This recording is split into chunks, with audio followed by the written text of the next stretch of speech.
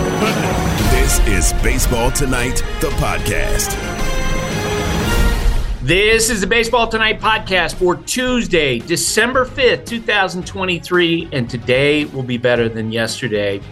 Sarah Abbott, Taylor Schwenk are working from back in Connecticut. I'm Buster Olney working in Montana. The winter meetings are taking place in Nashville, and so far, Taylor, very little of substance has happened in terms of move, which is why we get reports like the Blue Jays are believed to have met with Shohei Ohtani. Everyone waiting for Ohtani, everybody waiting for Yoshinobu Yamamoto, who's going to start meeting with teams next week. What do you think? The absolute, dustiest of scraps of news right here. He might have met with the Blue Jays. He may have met with the Blue Jays. Let's overreact to the possibility that he might have met with the Blue Jays. It's the off season, and we are thirsty, Buster. That's where we're at right now. Man, when Ohtani signs and Yamamoto signs, it's going to be like a deluge. Oh, yeah. Because you have 250 players waiting to sign with other teams. And it feels like all the agents trying to increase their leverage are just going to wait for the big guys to come off the board.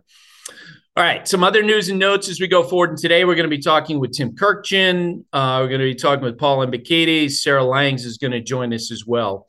Los Angeles Dodgers manager Dave Roberts said on Monday that All-Star Mookie Betts is going to become the Dodgers' everyday second baseman next season. He'll occasionally play in the outfield as needed. Tigers manager A.J. Hinch has been signed to a long-term contract extension. Terms were not disclosed. Major League Baseball is going to hold off on implementing some new rules that will work against salary dumps like we saw the Angels do at the end of August. This topic was actually brought up in the general managers meetings last month. There wasn't There wasn't a unanimous view in the room about what to do with this situation. As we talked about back in August, a lot of people queasy about the idea of teams who are out of the race suddenly dumping a bunch of players like bad fantasy football owners. But there will not be a change to the rules in 2024. The Seattle Mariners having to dump their payroll, cut their payroll back, traded outfielder Jared Kelenic and others to the Atlanta Braves. This is in the aftermath of that deal, Eugenio Suarez being traded to the Arizona Diamondbacks. Longtime manager Jim Leyland was selected to the Hall of Fame in voting over the weekend. He was named on 15 of 16 ballots, and he was so happy when the news came down. It was going to be possibly from 6:30 to 7:15 was the time frame. And about 10 minutes to 7, I left the family room with my family and went up to lie on the bed a little bit, thinking about it, and figuring that I probably did not make it. My wife and my son were coming up the stairs just when I got the call, and my wife and my son heard a lady's voice on the other end. My wife said, "Who is that?" I said, "It's Jake from State Farm." Yeah, so here's a guarantee. When Jim Leyland makes his speech at the Hall of Fame in the upcoming summer, he's going to cry because Jim Leyland, in a great way, is a crier.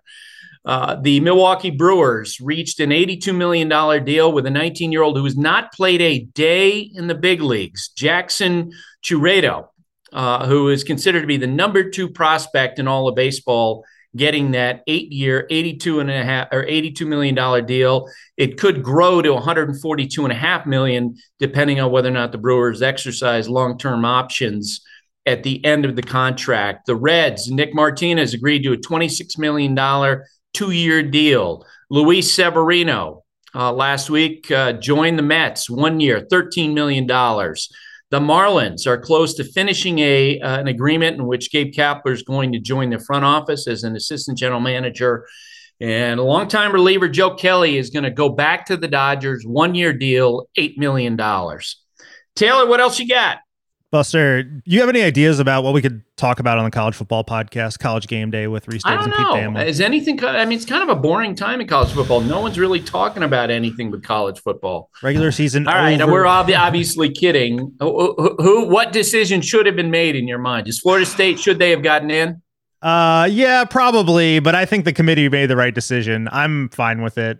You know, ultimately they got. It's a weird thing. It's like they got jobbed, but also like they were right. Like Florida State probably would have gotten run over by Michigan, but probably we'll never know. But and it's also a weird thing because this discussion goes away next year. Like it's all Florida State's going to be in. There'll be more teams in, and this whole thing's moot.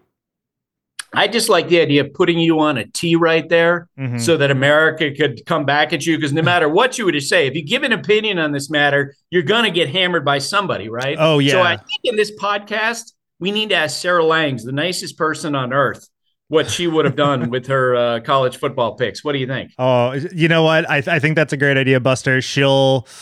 It's going to force her to say something bad about someone and someone. Maybe she's going to have an opinion that's going to make somebody else mad. We got to coax her into doing that. All right. You can now stream the most MLB games on DirecTV without a satellite dish. Yes, the clutch hits, the strikeouts, grand salamis, web gems, with nothing on your roof. So whoever's up there, whether it's roofers, Santa, birds, old-timey chimney sweeps, moody teenagers, thrill-seeking raccoons, you name it, they won't find a satellite dish. But you will find your MLB games on DirecTV. That means DirecTV is your home for baseball this season. Root with nothing on your roof. Call 1-800-DirecTV or visit directtv.com. Sign up today. Claim based on total games carried on sports networks. Sports availability varies by zip code and requires choice package. We're driven by the search for better. When it comes to hiring, the best way to search for a candidate isn't to search at all. Don't search, match with Indeed. If you need to hire, you need Indeed. Indeed is your matching and hiring platform with over 350 million global monthly visitors, according to Indeed data, and a matching engine that helps you find quality candidates fast. Ditch the busy work. Use Indeed for scheduling, screening, and messaging so you can connect with candidates faster. And Indeed doesn't just help you hire faster. 93% of employers agree Indeed delivers the highest quality matches compared to other job sites, according to a recent Indeed survey. Join more than 3.5 million businesses worldwide that use Indeed to hire great talent fast. And listeners of the show will get a $75 sponsored job credit to get your jobs more visibility at Indeed.com/Buster. Just go to Indeed.com/Buster right now and support our show by saying you heard about Indeed on this podcast. Indeed.com/Buster. Terms and conditions apply. Need to hire? You need Indeed. Seam heads rejoice. This is Timmy Time. Baseball is the greatest game. With Tim Kirkshin. It never disappoints you. On Baseball Tonight. Tim Kirkshin covers baseball for ESPN, and that week, this week, that means being back in Bristol to talk baseball, to talk about all the moves that are being made during the winter meetings, Tim, or to talk about the moves that are not being made, which is what the winter meetings are so far. Yeah, it's been a weird meetings for me, Buster. My first one was in 1982, and there's no substitute for being there, as you know. And I just feel so detached here. But the lesson always is with the winter meetings, Buster, and you covered a million of them also, is there's no telling what's going to happen here. Just when you think nothing's going to happen, everything explodes. And just when you think everything's going to explode, nothing happens. So we should not be surprised with what's happened so far. And it just seems fairly obvious that nothing really big is going to happen until Shohei Ohtani signs somewhere. It just seems to me that so many things are being held up until we find out where he's going to go. So we'll see some deals and some signings in the next few days, I would guess. But until Shohei goes, I'm not sure we're going to see anything massive happen. What's the craziest thing you've ever seen at a winter meeting? Okay, craziest deal, craziest situation, drunken sports writer singing at a bar, fill in the blank. Yeah, there have been a lot of them. Paul Owens, the former general manager of the Phillies and the former manager of the Phillies, was at the bar late one night in his coat and tie. And they got in a big argument over someone, and he showed everyone how to do a hook slide in the bar at 1:30 in the morning while dressed in a coat and tie. That's when general managers used to stay out late. And, Paul Owens also called the Philadelphia beat writers to tell them at like 2:00 in the morning that we just got Suter in a trade. And they thought he meant Bruce Sutter in his prime. And it was, I think, Blake Suter was his name. And they acquired him, and he woke everyone up just as a big joke. So it used to be, Buster, that, Roland Heeman in Hollywood, Florida, actually put up a sign in the lobby saying open for business. And he was the White Sox general manager. And by the end of the night, he said he made 3 deals. My first spring training, Buster, was in 82 in Hawaii. I swear to God, I never left the hotel because it's my first year on the beat. I'm afraid to leave, like I'm going to miss something. It could have been held in Iowa. It wouldn't have mattered because I was afraid to leave the lobby because every general manager was in the lobby. They were just walking around. There they were. Now you never even see a general manager in the lobby. Now, you and I have never talked about this, but I'm sure that I passed you in the lobby in Nashville in 1983. I was a sophomore at Vanderbilt. I went out there. Peter Gammons was the biggest hero of my life. I had read him every Sunday in the Boston Globe. And so the idea of getting to lay eyes on Peter Gammons and to hang out with reporters, I was in awe. I remember at those winter meetings, they were much more laid back then. It felt like much more access. You think about what's going on this year. I sent out a note yesterday about how the Dodgers traveling party, Tim, isn't even at the Gaylord Hotel. The Dodgers have basically decided we don't want to be there. Now, maybe it's better accommodations and the other place they're going. Maybe it's because of the bottleneck, the fact that, there are job seekers there. There are a lot of knuckleheads like me standing around. Maybe they've just gotten to the point, the modern day front offices, where they just don't want to deal with any of that. Right. And with all the technology, with your computer and your cell phone, no one talks face to face hardly anymore anyway. So you don't have to go meet in somebody's suite in order to make a deal. And as you know, the Gaylord Hotel, I love that place, but it's impossible to get around. Steve Phillips told this story the other day. I can't confirm it, but that Kevin Towers, our dear friend Kevin Towers, was going, I think it was to Dan Evans's room to make a trade, Padres, Dodgers, and Kevin got lost in the Gaylord Hotel. It took him like an hour to find Dan Evans's room, and by the time he got there, the player was no longer available because he couldn't get there because he couldn't find his way through the maze of the Gaylord Hotel. That could only happen there. Yeah, and there's no doubt that finding your way through that particular hotel, it is work.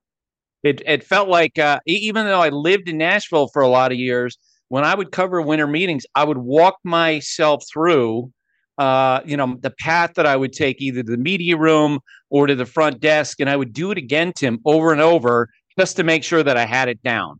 Because I just thought to myself, boy, in a crunch, if I have a hit on SportsCenter, I do not want to be late.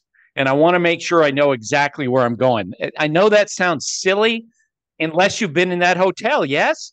Yes. Again, it's the hardest hotel I've ever tried to cover the winter meetings. And I think the executives love it because they can hide out. You can't find them.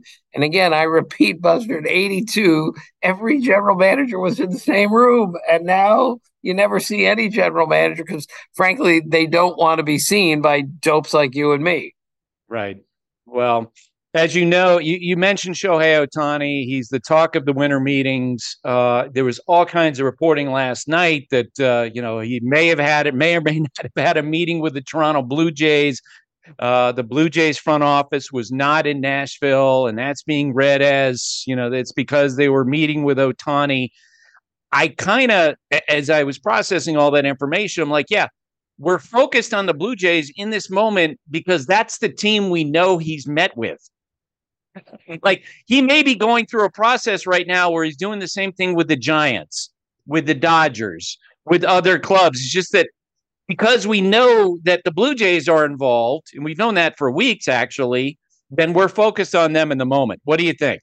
Yeah, I think you're absolutely right. And because this is the biggest free agent story in the history of free agency, there is no way around that all we want is just a morsel of information. And We're not getting it from Ohtani or his group or anything else, which I understand why when you're this big, you don't want anything getting out. I think it would be really good for the sport, though, if we, could go a blow by blow. All right, he met with the Blue Jays yesterday, maybe. Today he's meeting with the Cubs. Tomorrow with the Angels, then the Dodgers, then, the Giants. And then we would at least be able to try to keep up on this. But the secrecy, which has been part of Ohtani's entire career, especially with the media, is holding things up a little bit here. I don't blame him. But I sure think it would be a lot more fun if we knew where he is at all times, and that's simply not going to happen.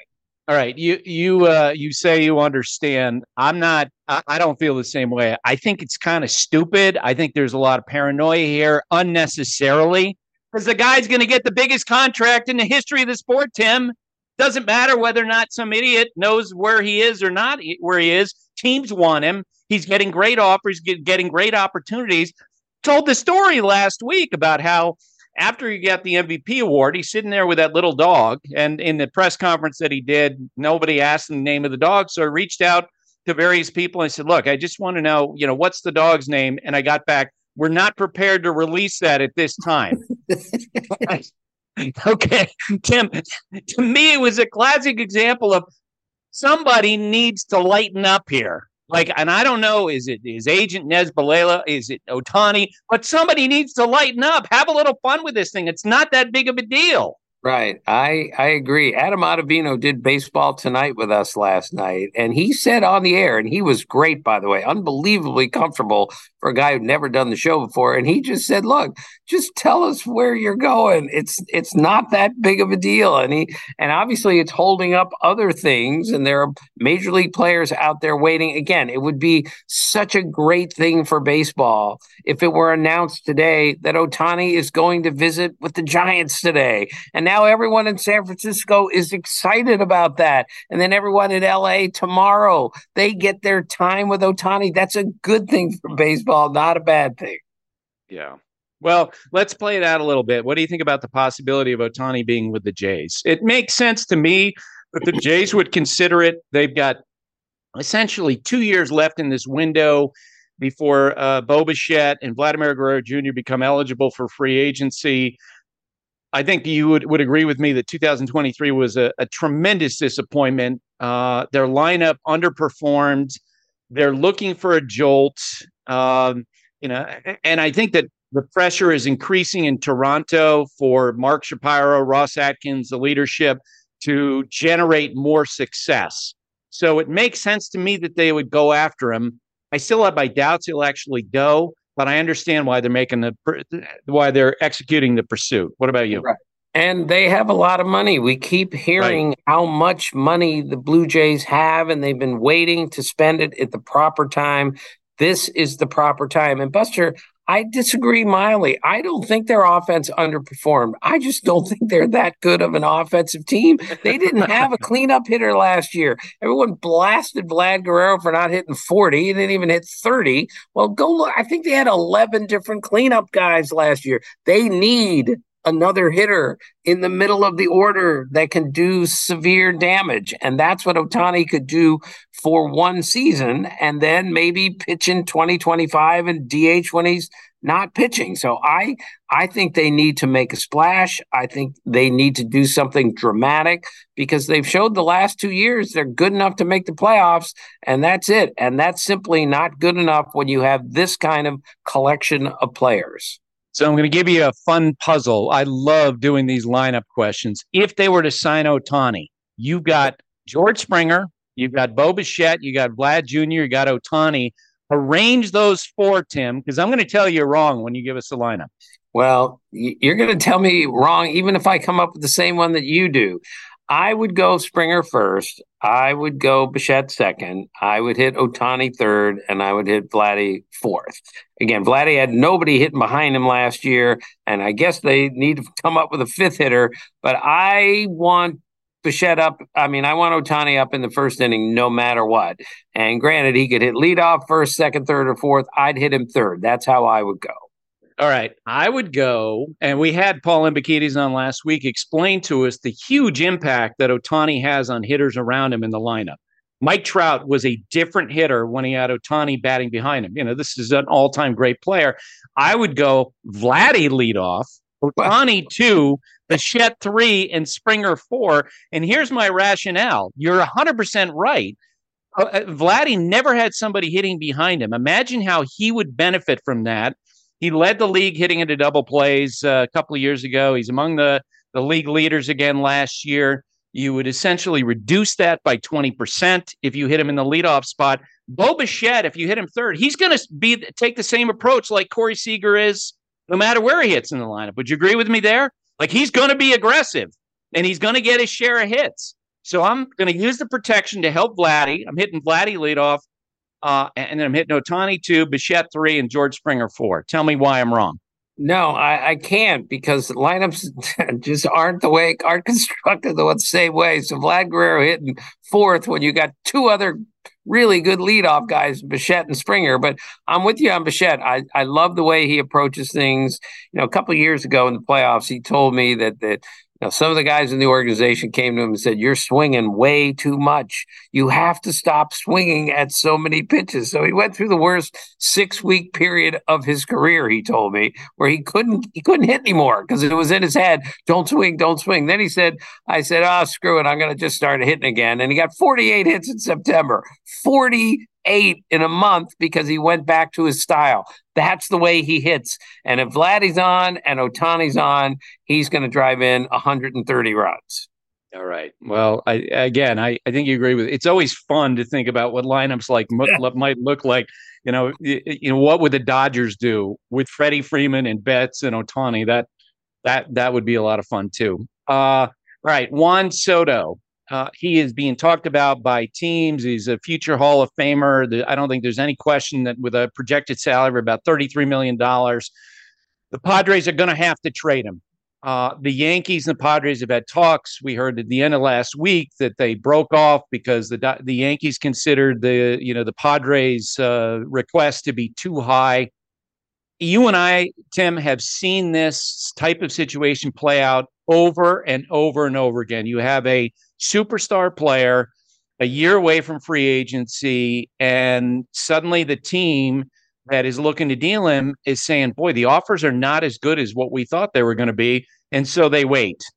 That's what the Red Sox did with Mookie Betts. That's what the Twins did with Johan Santana. That's what the Guardians did with Francisco Lindor.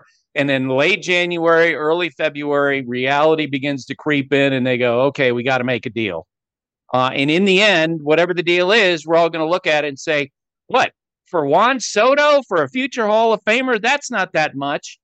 The fact is that the Padres don't have a lot of leverage because there are not a lot of teams lined up to pay a lot for a guy who's got 1 year of control, represented by Scott Boras, who's going to go into free agency. Yes? Right. Buster, the 1 year control is the biggest factor here. Why would you trade 5 young players to get a guy who you only have for 1 year, and then he's definitely going to free agency because he showed that 3 years ago when he turned down $440 million from the Nationals. We all knew he was going to free agency. And yet, you look at the other side of this, the Yankees have to do something. But they can't mortgage the entire future to get Juan Soto for 1 year and then not be guaranteed to sign him. It would be one thing if they gave up 5 young players knowing, well, we're going to have this guy for 10 years. But when you know you're not sure if you can only have him for 1 year, that changes everything. Yeah, the two teams I think are best positioned to make a deal with the Padres, one, the Yankees, and two, the Giants, if they get involved. And maybe they're going to wait for Ohtani's situation to play out. But both those teams have starting pitching depth. They have a 4th, 5th, 6th starter who's relatively cheap that they can move. And that's what the Padres need if they're going to try to contend next year. Yoshinobu Yamamoto, I keep on hearing the estimates from agents about what he's going to get as a final contract. That just is growing by the day, to the point that yesterday I had an agent, Tim, tell me he thinks he's going to get $300 million, the second biggest contract in the history of baseball, because you just don't see 25-year-old free agents. Right. And, I think it started at like he's going to get 200 million, and we all went, "Oh my God, he's never pitched in the big leagues. He's going to get 200 million." And I've heard similar things. Now he's up to 300 million. But you're right. The age here is the most important thing. A 25-year-old pitcher who's ready, apparently, to be the ace of a staff for maybe the next 10 years. So he's going to get an enormous amount of money, and it doesn't look like he's going anywhere until at least next week. So again, we just have to be patient with all these signings, because even if Ohtani goes today, which I can't see happening, doesn't mean Yamamoto's going to go tomorrow. He's going to take his time, and he's going to get a ton of money before he's done. And he's got meetings scheduled with a lot of teams, so we're at least a week away from him moving closer to making a decision. On the other hand, the Seattle Mariners, one of the teams affected by these regional sports networks issues, they're cutting their payroll. This team of great promise is reducing its payroll. It's having a significant impact on what they do this winter. They essentially have had to dump money. Eugenio Suarez, Jared Kelenic, Marco Gonzalez, etc., in order to create flexibility to make additions. I find it to be kind of sad, Tim. Yeah, I do too, because I was with the Mariners quite a bit at the end of 2 years ago when they made the playoffs, first time since 2001. The place was rocking. That team was really fun to be around. And now they look like a different team. Jared Kelenic has a chance to still be a really good hitter. And the Braves are probably going to unlock him, and we're going to see how good he is. The Suarez move is the one that really confuses me, Buster. Look, I know he strikes out 200 times a year, but he also hits the ball out of the ballpark. He's a demonstrably better defensive player than he was 3 years ago.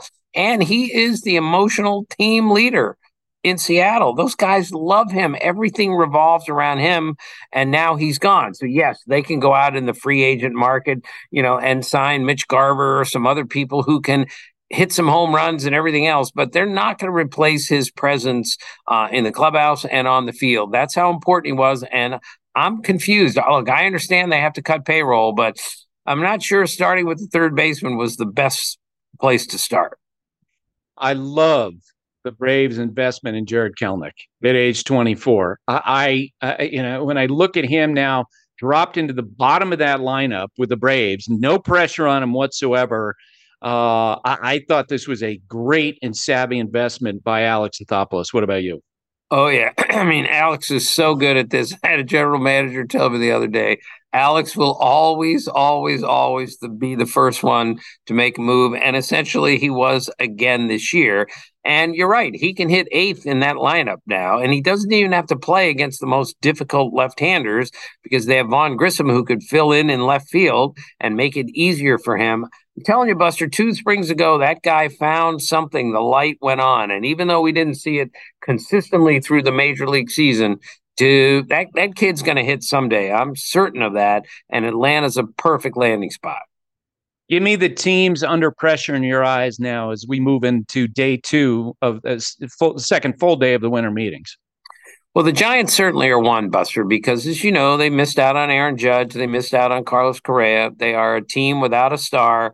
They were a very average team last year without, a big, heavy load carrier in the middle of the order. And that's what they have to do, or go get another great starting pitcher. They're one. I think the most pressure, though, is on the Yankees because of the division that they're in. They barely finished over 500. They're in on Yamamoto. They're not, as of now, in on Ohtani. They have to be in on Soto. If they come out of this offseason without a huge deal being made for one of these guys, I think people in New York are going to go, what are we doing? Are we really trying here? And that's why I think Soto fits best. And your boy, Phil Hughes, who we all love because he's funny and he's smart, he said, Soto would hit 20 homers to right field by accident at Yankee Stadium. I mean, and there's some truth there. You talk about where would he rather hit, San Francisco or Yankee Stadium? I think Soto would rather hit at Yankee Stadium. And what I love about the Yamamoto situation is it's the first time, Tim, that we have ever seen the Yankees and the Mets go hard after the same player.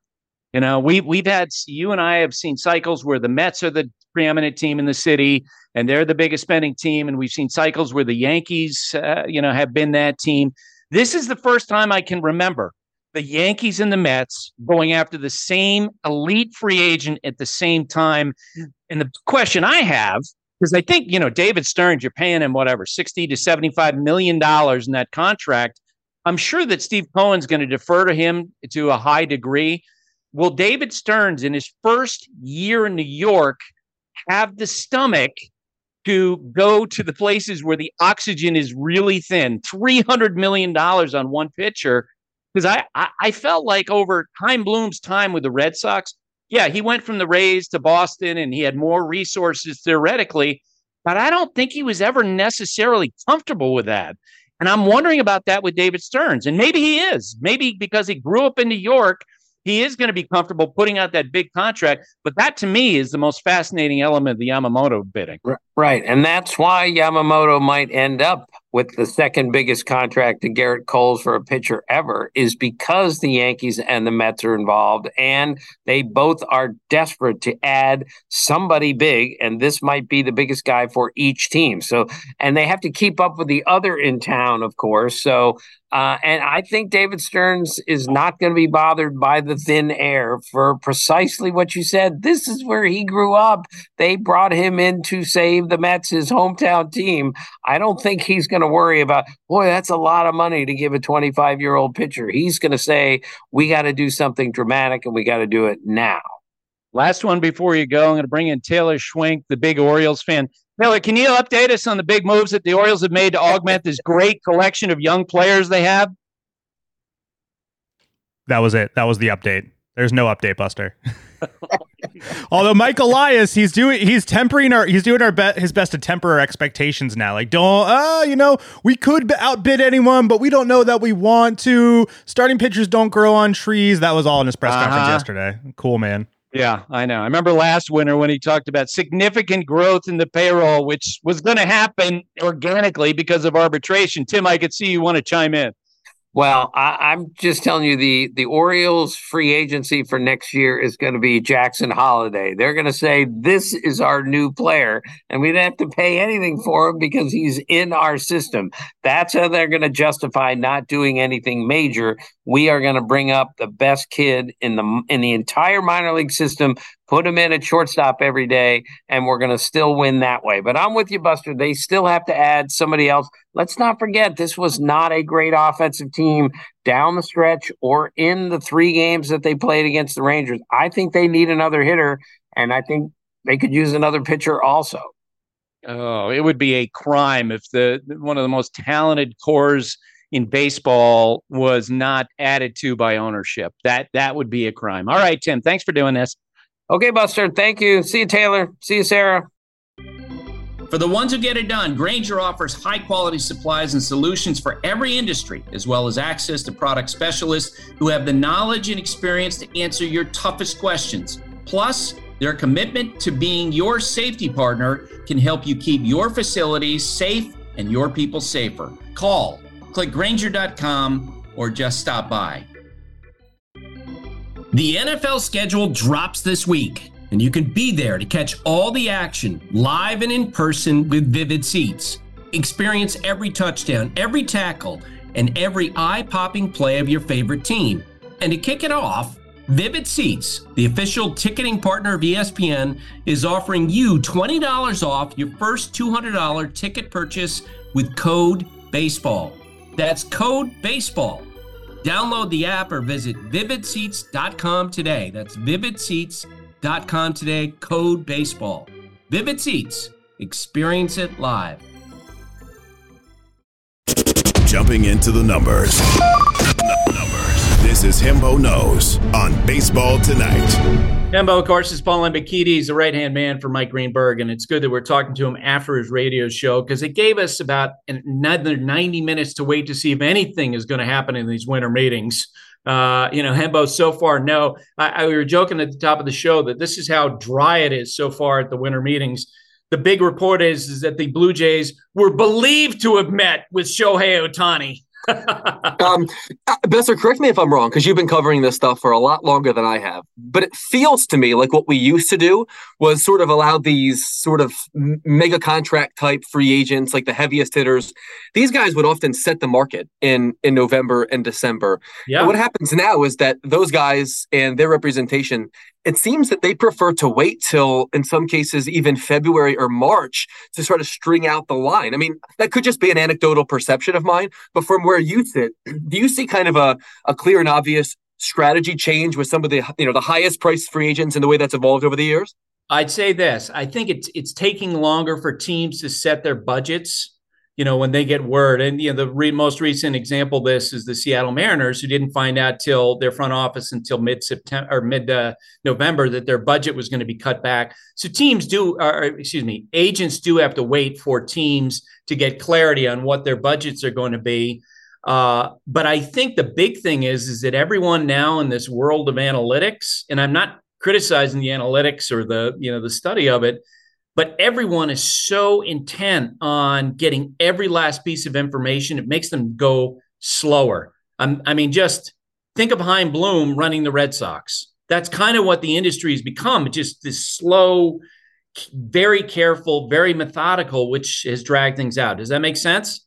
It does make sense. I think if I were running a team, that might be the way that I would behave. But as someone who works in the media, that's been an abjectly bad thing for baseball. Yes. Player movement in other sports is, in some cases, more interesting than the games themselves. Baseball's winter meetings should be headline stuff. And the biggest news we have are things like Wade Miley signing a one-year deal, and maybe Shohei Ohtani has heard of the city of Toronto and some such nonsense. So I wish we were living in a world in which teams and players and their agents acted with more conviction, knowing that this day was coming all along. Let's not pretend like these players and their agents and these teams didn't have the free agent list until November 1st. They've had years to aggregate their plans for what they're going to do this offseason. Yeah, and I also feel like, especially in the case of Ohtani, as we spin toward him right now, I don't feel like that. It's not like you need deep analytics and something that's going to be. The guy is the most unique player in the history of baseball, and it's going to cost a lot of money, right? It's not like you need a poker game. My joke has been, okay, an agent who has to extract a 2-year deal for Paul Embikides, right? That takes strategy. That takes moxie. That takes a poker game. Not if you're representing Ohtani. Yeah, it's not like the Blue Jays. It's not like the Blue Jays have a guy that called the GM last week and said, "Oh, guy, by the way, this guy also pitches." We've known all the things that we've needed to know. Yeah, so you could hear Hembo, suddenly his voice changed right there. That's because the room that he's in, suddenly the lights went out. From my perspective, it was kind of funny, Hembo. Yes, of course, because you just made fun of me for how difficult it would be to get me a 2-year deal. It would be hard to get me a 10-day. So I think you definitely sold me too high.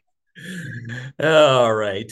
What do you got on Ohtani? What are your thoughts on Ohtani? So I actually think that Shohei Ohtani's first, free agency in air quotes could actually be somewhat instructive. So I went back and I read the 2017 piece, Buster, that you contributed to when he signed with the Angels. And what it said in that piece was that the Cubs, the Rangers, the Dodgers, the Giants, the Padres, and the Mariners were all in the running. And the Rangers and the Mariners could have both offered more money than the Angels. This is also a player who, as you point out in that piece, could have received a deal worth more than $100 million if he had just waited 2 years to move stateside. So, based on that precedent, I'm not exactly sure that Shohei Ohtani is going to prioritize the dollar figure first and foremost, considering this is a person that already eschewed that priority once before in the most similar situation that we have for what he's in right now.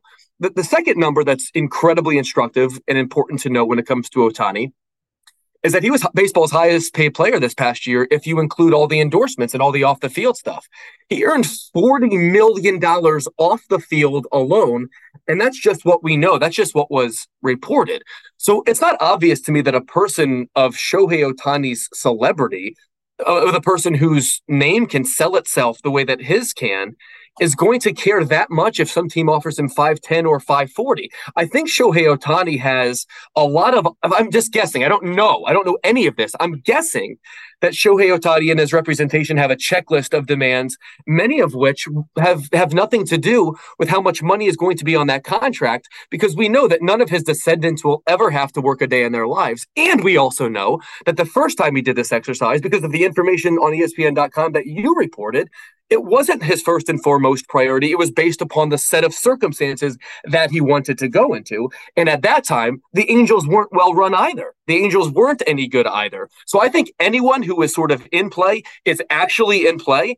And the notion that we should be only looking to winners, places that he could go to right now and win right now, honestly, it's kind of a fool's errand based upon that precedent. What do you think? I had an agent tell me yesterday, he said, first off, nobody knows anything, probably including his agent, Nez Balelo, in terms of what he actually wants. And the second thing, he wonders if he's going to go back to the Angels because he knows that he has such autonomy there. He can do whatever he wants. They don't ask him to do any extra stuff, and they know they're going to pay him a lot of money. And the perception now about Ohtani is that he chose the Angels because he wanted to be a DH in warm weather, which he could do with LA, with the Dodgers. He could do with the Angels, and I guess he could do it indoors in Toronto. But I'm with you. I don't think it's about dollars. I agree with what one of his friends told me. He thinks he's made up his mind months ago, and all we're doing now is literally a dog and pony show based on the dog that appeared next to him at the MVP announcement. And but I just pick an offer. Let's move forward. All right. You are the only person in the world who doesn't think that the Yankees should go after Juan Soto. What's that about? So I think that Juan Soto is the perfect Yankee. I think Juan Soto and Aaron Judge are the perfect people to carry the Yankees through the 2020s, because Juan Soto provides the Yankees everything that they don't have and desperately need. He is, in my judgment, inarguably one of the 5 to 10 greatest hitters on the planet right now. An historically great hitter when you consider his projection, and a player who is about as foolproof as it could possibly come when projecting out the next decade. I mean, he has a profile, Buster, I think, sent from the heavens. I know for sure that this guy's going to rake for the next 10 years because every hitter historically like him has done so. Here's why I don't think that he is the perfect fit for the Yankees. Because I don't think the Yankees are Juan Soto away, at least independent of other things, or Juan Soto away from doing anything. In other words, I don't think that the Yankees can view Juan Soto as a change your destiny type piece, because this is a Yankees team that I think is way behind the teams in their divisions. This is an unpopular opinion. This is a non-standard opinion, I acknowledge. But if the Yankees are in position right now to move considerable assets for potentially only 1 year of Juan Soto, what then happens is that you have to hit this year. Because if he is hellbent on not returning, on not signing a contract extension right now, all you're getting yourself is 1 year of Juan Soto and 1 year of exclusive negotiating rights. Scott Boras is his agent. The exclusive negotiating rights piece is completely immaterial, in my opinion. And what if things go sideways in Yankee land this year? It might wind up being to their detriment that they trade for Juan Soto and lose those assets, which I think they need more than most teams because of the constitution of their division right now. My opinion, the Yankees should sign Juan Soto next year, and they should be all in on the free agent market right now. That's what I say. What say you? I disagree with you, and I would tell you for a couple of reasons. One, as we have seen with the Mets deal for Francisco Lindor, as we saw with the Mets deal for Johan Santana, as we saw with the Red Sox deal for Mookie Betts, if you're sitting in that position of the Yankees, and maybe the Giants are involved, you are in a command position because there's just not going to be a lot of teams that interested. If the Yankees can make a deal for Juan Soto that doesn't involve Anthony Volpe, and I think he's off the table, it doesn't involve Jason Dominguez, it doesn't involve Wells, the catcher, and you're basically working from your B to B plus list of prospects, heck yeah, I'm doing it. Absolutely. And I hear you about the potential risk. I talked last week about the perception that Soto took time to adjust in San Diego. Okay. It he struggled in August and September after he got traded out there. And maybe if he got booed next April, it would take him some time to dig out. Maybe he gets hurt, which is a risk for everybody. But I think there's so much pressure on the ownership. I think there's so much pressure on the team. If you can get Juan Soto for a Mookie Betts-like trade, a Verdugo, a Connor Wong, people who are not A-plus prospects, I'm absolutely doing it. Does that make more sense? It makes perfect sense when you use the word desperation, when you use the word urgency, when you use the terms pressure, because I think Brian Cashman in that front office, Hal Steinbrenner, I think they're operating on a different plane than they have been in practically any time in the last decade and a half, because the Yankees are coming off of their worst season in quite some time, and the fan base is out for blood. Like, you need to win this offseason. At least that's the way that they're operating, and we know the fan base wants Juan Soto. I'm not a person that believes that the opinions of the fan base and any kind of desperation or urgency should necessitate a thing like this, especially if it means forfeiting valuable assets for potentially only 1 year of a player. But I think given the constitution of the front office right now, in the constitution of the roster, if that opportunity presents itself, the Yankees are going to do it, and they're going to wind up pulling the trigger, even though if I were running the team, I would not. All right. And I'll just give you a comp as I was thinking about the players. When the Dodgers traded for Mookie Betts, they didn't have to give up Will Smith.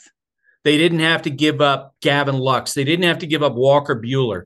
They gave up essentially the guy, and I can't remember the exact rankings, but like their sixth best prospect. That makes it more palatable to me. If the Padres were to say, well, I'll just use this name. The other day I had a conversation with a rival executive who put dollar figures on this. He goes, Anthony Volpe, like he's being asked about and is a possible trade piece in this thing. He's got $150 million of value to the Yankees going forward. And Juan Soto has 50 to 60. Of course you don't do that.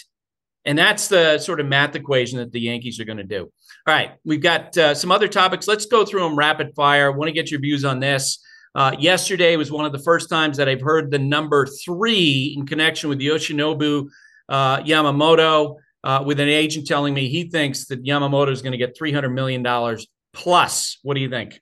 I think that Yamamoto is the most attractive pitcher to ever hit free agency, Buster, and I'm going to numerically give you 3 reasons why. The first of which is he's just a kid, at least by these standards. At 25 years old, he's logged only 967 professional innings. I looked at the 6 pitchers in the history of baseball that have signed a free agent contract north of $200 million, or any contract north of $200 million, the average of which had logged nearly 1,600 before their contract. So that's how little tread there is on his tire, relatively speaking. Secondly, the Japanese pitcher has been a really shrewd investment for teams almost universally. So by total value, Buster, I looked at the top 6 free agent pitchers from Japan. That includes Tanaka, Senga, Darvish, Kikuchi, Matsuzaka, and Ryu, and Kenta Maeda. Those players to date have been paid $399 million by teams, and according to Fangraphs, produced $676 million in value. By that standard, it's not at all a risk. And the third thing is that we have the StatCast data, and it says that his pitch repertoire is absolutely divine. A fastball that acts like Kevin Gausman's, a curveball that acts like Adam Wainwright's, a splitter that acts like Ohtani's, and a cutter that acts like Garrett Cole's. So when you consider the age, when you consider the track record of others like him, and you consider the quantitative stuff that we can do granularly, I think this guy's a slam dunk to be one of the 10 best pitchers on the planet right away, and should be for quite some time. Well, and again, the biggest contract ever for any pitcher is Garrett Cole, $324 million. And I agree with you. When you have the Mets and the Yankees for the first time ever competing aggressively for the same guy, plus the Dodgers, plus the Giants, plus other big market teams, that number is going to skyrocket because one of the owners is going to say, look, we need that guy.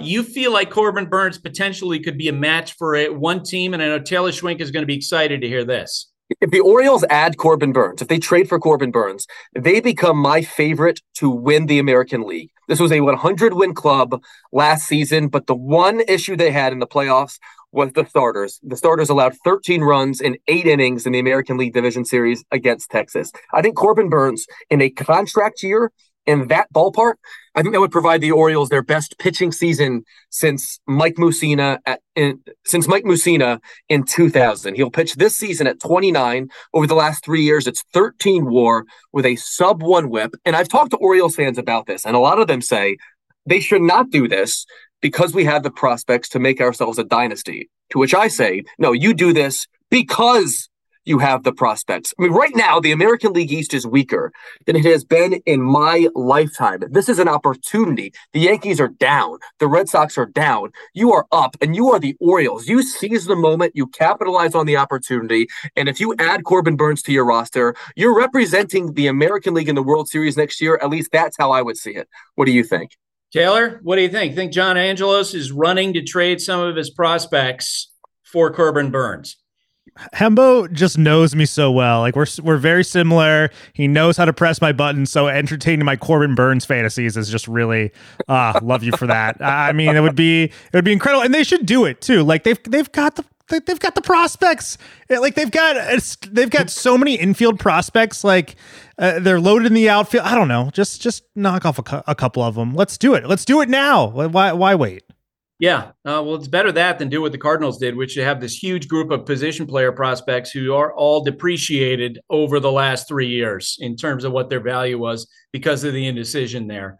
All right, give me 45 seconds in each. Dylan Cease, one of the names being talked about in the trade market. Where do you see a match there? I love the idea of him going to either the Dodgers or the Astros because I view him as a Cy Young arm for either team. He'll pitch this year at 28. You've got 2 years of control. In the last 3 seasons, Buster, it's 667 strikeouts against 437 hits. That is a ridiculous ratio. The command isn't perfect. I view that as a fixable flaw, not a fatal one. I'll send this to you parenthetically, but if you look at the head-to-head stats, Dylan Cease, Max Scherzer at the exact same junctures of their career, their numbers are practically identical. I think he is a really good pitching coach and pitching staff away from taking off and being a potential $200 million pitcher in free agency in a couple years.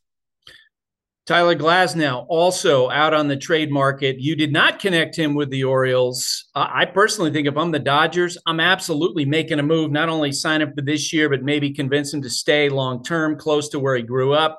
What do you think about Tyler Glasnow? I think very lowly of Tyler Glasnow, at least in relation to consensus, Buster. He's never thrown more than 120 innings in a season. There are 86 pitchers that have made at least 10 postseason starts. His ERA of 5.72 ranks 84th of those 86 pitchers. That's the issue I have with Tyler Glasnow. I don't know that he's going to pitch. And if he's going to pitch in October, there's a large sample size that says he's not very good there. Now, that doesn't mean it could not change. But when you consider all the things that could go wrong with him mechanically, right, because of his size, and all the things that have gone wrong with him physically, I'm only willing to trade for Tyler Glasnow if the Rays are going to give me, I don't know, him for 50 cents on the dollar, which doesn't seem like a Rays thing to do. All right. So we got to place a side bet on this one. Okay. Who has a better year in 2024, Glasnow or Corbin Burnes?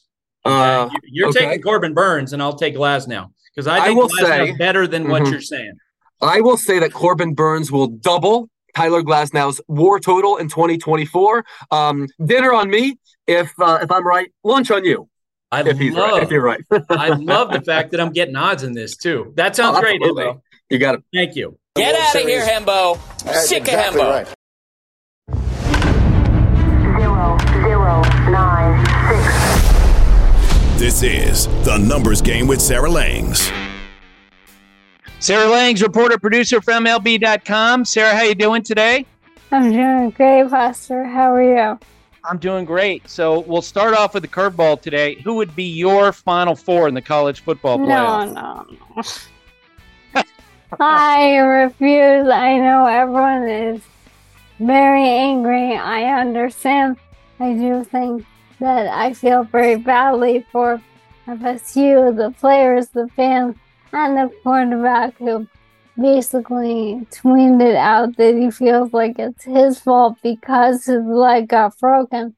But I mean, I would have Cal and all of the other teams I root for, University of Chicago, so no one wants my top four.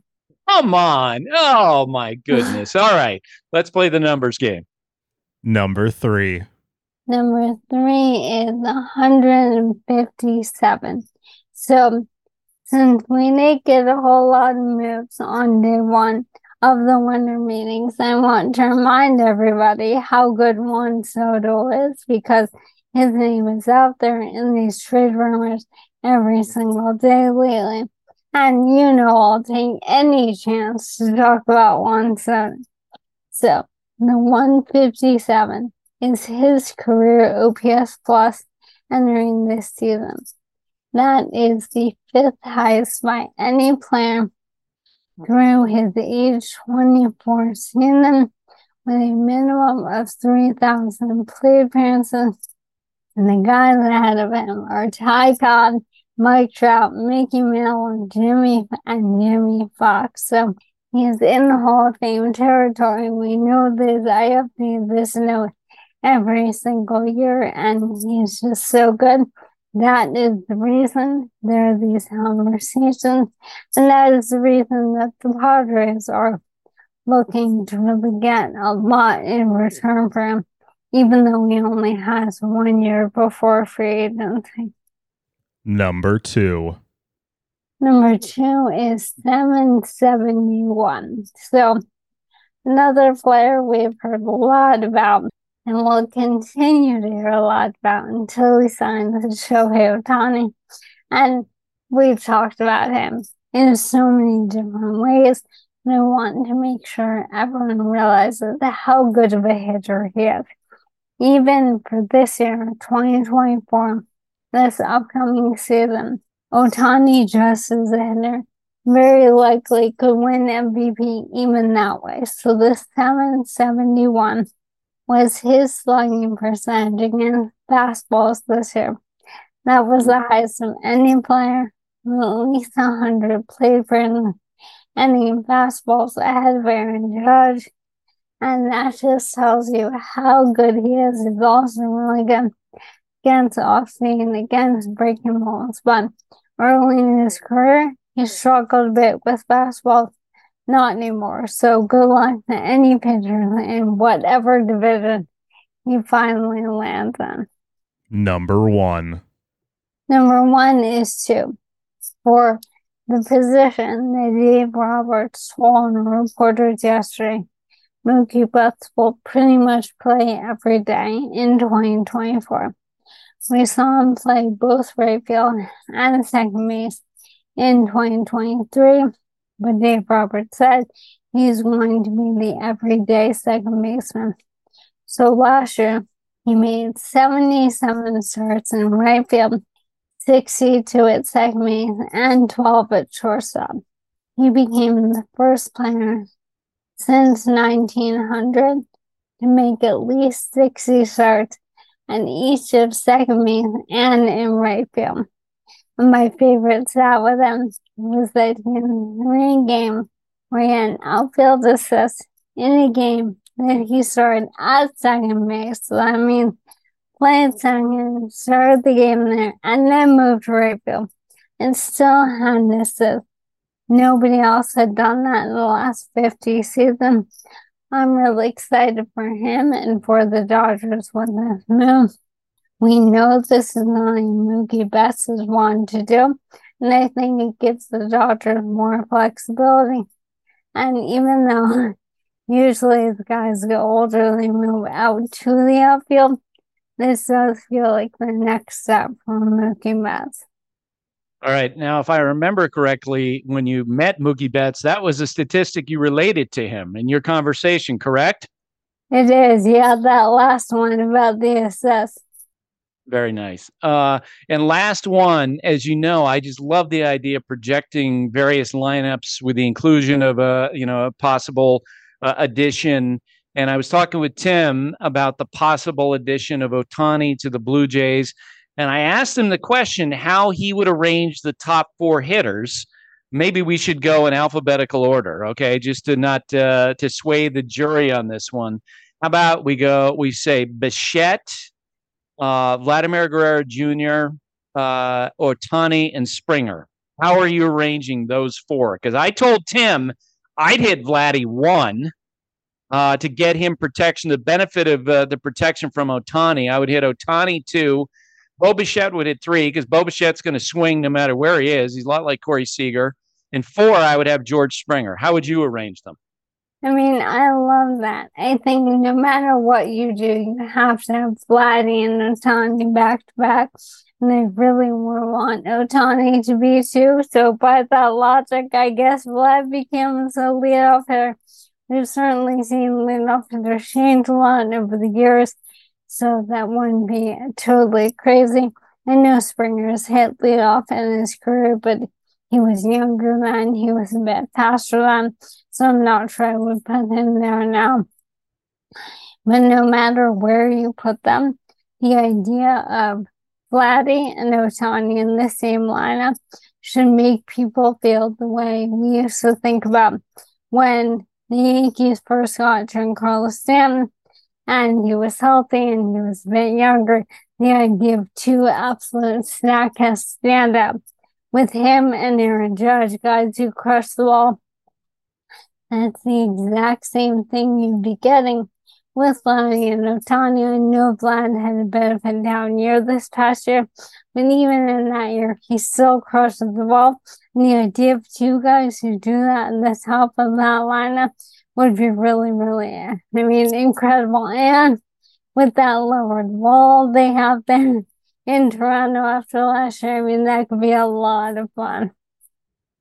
Yeah, and you mentioned with the Yankees. To me, if they wound up getting Juan Soto last year, through his agent Scott Boras was making it very clear he prefers to hit third.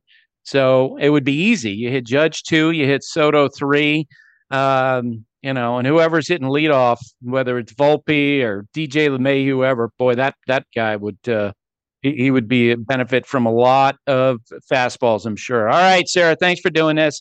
I don't know. Next time you and I talk, I might have to try to pin you down on those college football picks. I'll give it a bit more thought while we wait on some moves today. Thanks for having me, Buster. Bleacher Tweets. Alrighty, Buster. Bleacher Tweets for a Tuesday. Zach Beeson writes in, over the last several weeks, Ohtani was more likely to sign with the Expos than the Angels. As an Angels fan, as much as I want Ohtani to stay, what would compel him to remain in Anaheim? Zach, because he knows what he has there. He's clearly a creature of habit. I talked during the season about how he has tremendous autonomy within that organization. They basically let him do what he wants. And if they're willing to pay him, as much or more than anybody else, why wouldn't you consider that? Next up, Andrew Campbell writes in, Buster, if Shohei ends up signing with the Braves or the Rangers, is this the MLB equivalent of Kevin Durant joining Curry and the Warriors in 2016? So, Andrew, it would be if it were to happen. I will tell you that the whole Ohtani, the Braves thing, it just makes me shake my head. I have sources saying that's not possibility. And the Rangers, from all accounts, have dropped out. Chris Young has talked about how they really can't grow their payroll a lot more than what they had last year. So, but you're right. That would be kind of cool to see Kevin Durant joining. It would be cool to see Ohtani being with the Braves or the Rangers to see the depth of that lineup. Buster, I got a conspiracy theory for you. Yep. You talked about the dog. You talked about the dog last week and with Tim and how they wouldn't give the name. I don't think it's his real dog. I think it was a prop dog. Hey, guess what? You're not the only one who thinks that. That somebody did research and said, you know what? You look better. Well, I guess it was the same research that Richard Nixon had in the 1950s when he gave the checker speech. Either one of you remember the backstory to that one? I do not. Okay. Fill us in. Come on, History Corner. I'm not gonna go into to too much depth. Basically, Richard Nixon, who was under a lot of political pressure for supposedly kickbacks or something like that, he invoked the name of Checkers, his dog. So he said that the only thing that I've gotten free is Checkers, and he's someone who's loved by my daughters, and I'm not giving him back. And it was a very strategic use of a dog in that moment. And you're right, with Ohtani, it was a strategic use. If that's the case, I would tell the person who made that choice, get a life. The guy is the biggest free agent in the history of baseball. He doesn't need a dog next to him. He doesn't need a dog. He doesn't need to hide. He should. You were right, Buster. And if it is his dog, just tell us the stupid name. Good Lord. Right. Tell us his name is Yoshi. Come on. Whatever. I don't, Sparky, Quinny, like the name of my dog, Pickles, the name of our the neighbor's cat who's staying with us, who you heard meowing during the Sarah Langs' session. Lighten up, Shohei. Let's go to yeah. Well, I don't even know if it's him. It might be Nez, but it's so ridiculous. Good Lord. I mean, do you guys agree with what Tim and I were saying? Like, have a little fun. I mean, be out. It's a joke. This is the time to do that. This is the time to hold court and make it all about you. I mean, I know he likes to make it all about himself, and he's kind of doing that by hiding, but he should be more open about it and have people come and, kiss the ring and, bring him gifts and things like that. Like that would be cool. Or just have fun, and here, how about this? How about going from site to site, going to visit the Blue Jays site and said, hey, you know what? As I'm here, I'm going to commit $100,000 to the Blue Jays charity. Hey, I'm going to go visit the Giants. I'm going to, donate $100,000 to help the homeless in San Francisco. Whatever. I'm just saying there are just so many more productive ways to deal with this, positive ways to deal with this than, threatening anybody who talks about his free agency. Give me a break. All right. Don Irvine is up next. He's asking about the Orioles landing a frontline pitcher, if they'll pay. We already hit on that with Tim. Mike Elias tempering expectations of the press conference yesterday. Really what I like to see in the winter meetings from my team. Gregory Gosnell, Carl's Jr. writes in, just booked our yearly baseball trip going to San Fran and Seattle. What do you recommend seeing and doing? And will the Athletics still be in the Coliseum? Gregory, I think you made great choices. Look, the ballparks in San Francisco and Seattle, I think, are spectacular. I think objectively, San Francisco's got the best ballpark in baseball. And I've always thought the ballpark in Seattle was highly underrated. I love going down on the water there, which is not far from where the ballpark is. Go down, they've got some great shops. You get some wonderful fruit. If you have a VRBO, maybe you cook some fish. It's awesome. I know Sarah Abbott went to Seattle and she went to the Starbucks roastery and got an espresso martini. That was, she raved about. Oh my God. It was the best day of my life. Wait, was that the day after you called in and said you might have COVID? No. Could have been. That was a different day. But yeah, Starbucks was the best day of my life. Going to the first original Starbucks. That was the best thing that ever could have happened to me. Gregory, go to Alcatraz in San Francisco. That's a lot of fun. Okay.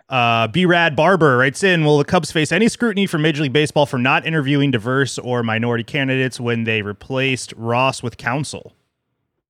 They should. I have not gotten an official explanation from either Major League Baseball or the Cubs, but to me, if you're going to have this rule, then enforce the rule. And if you're not going to enforce the rule, then don't have the rule. Does that make sense? Yeah, totally. Is it a rule or is it not? It's kind of a joke. It's eyewash. Right, yeah. By not handling it, and I understand the council thing was kind of a wild card because they already had a manager who was under contract, but you got to follow the rule. I think if you're going to put in a rule to promote the hiring of minorities, you got to enforce the dang rule. Enforce the dang rule. Slate writes in, with the Reds finally getting some bullpen arms in Martinez and Pagan, what starters, if any, do you think they will add to the rotation? Also, what's the likelihood they trade Jonathan India? I think they will trade India. I'm going to be curious to see if the Red Sox are involved there. He would fit them in a lot of ways. He would be under team control going forward. He's an intense player too. I love watching him play. And I think they'll just have to wait for some of the bigger names to come off the board in the free agent starting pitching market. The good thing is for the Reds that they're probably more starting pitching available than any, than there is volume available at any position. And that'll serve the Reds well. Last one for today. Brian Roll, Baseball Brian 5 writes in, what kind of contract do you see Juan Soto getting next offseason? Will he beat the contract the Nationals offered? Good question. So, no, he won't, I don't think. And I'll give you a couple of reasons why. And this is pointed out to me by a very savvy baseball executive who noted that, all the reports are that any team that were to trade for Soto knows that the floor to sign him would be $450 million, which is what the Nationals offered. No, in fact, that included years 2023 and 2024. So any team were to sign him, they would presumably be about $60 million less. But here's the other factor coming into play for Soto. If you've seen his outfield play, it's regressing. The perception is that he's not going to be an outfielder. You're essentially buying a designated hitter for the next 13 years. Are you going to pay a designated hitter $40 million a year? Going forward, I think it's going to be a bit of a struggle for him. Not to say he's ever going to want for food.